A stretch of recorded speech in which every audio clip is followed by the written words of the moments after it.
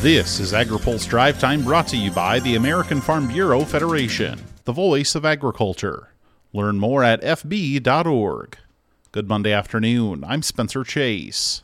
New federal figures paint a grim picture for the state of the nation's corn and soybean crops as key growing regions battle a bitter drought. USDA released a new weekly crop progress report Monday showing a 5% drop in the good to excellent rating of America's corn acreage. The combined figure is at 50%, well behind the 67% rating at this time last year.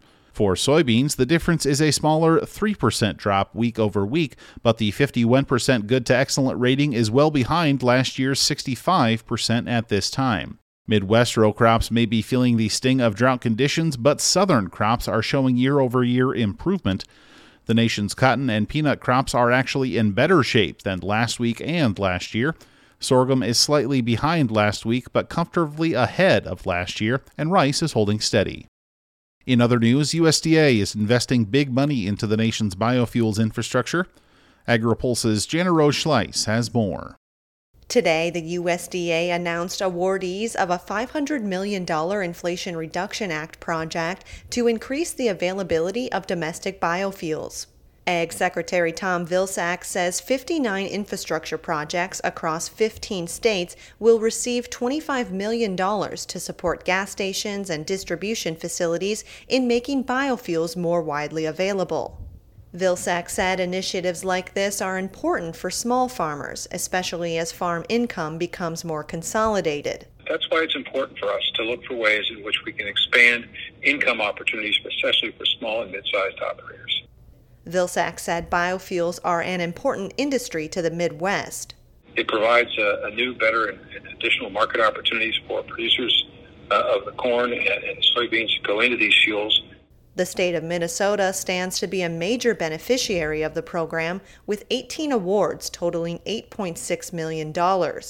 Minnesota's Democratic Senators Amy Klobuchar and Tina Smith were present for the announcement.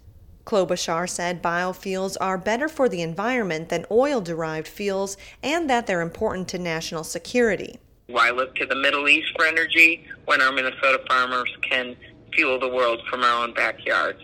The grants are intended to help gas stations to install, retrofit, or upgrade fuel pumps and storage tanks to deliver ethanol blends greater than 10% and biodiesel blends greater than 20%.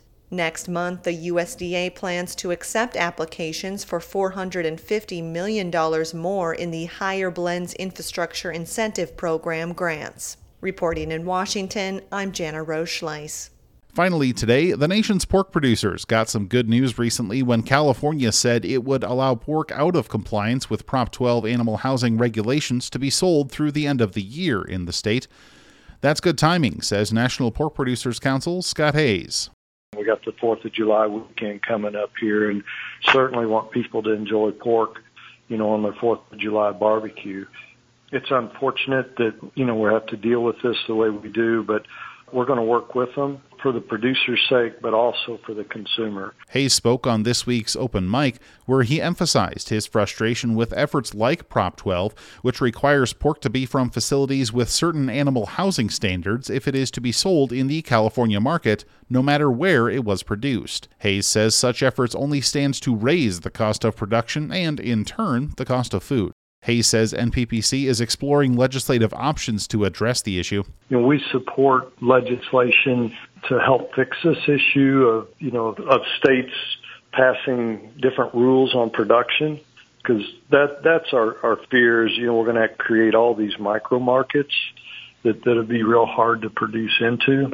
Hayes also touches on the economics of the pork sector, trade priorities, and more in his open mic interview on agripulse.com. Now, here's a word from our sponsor. Today's AgriPulse Drive Time is brought to you by the American Farm Bureau Federation. Farmers and ranchers care about their neighbors. Through Farm Bureau's Harvest for All program, they donated the equivalent of 31.1 million meals in 2022. Learn more at fb.org. That's all for today's Drive Time. For more agriculture, trade, environment, and regulatory news, visit agripulse.com. Reporting in Washington, I'm Spencer Chase.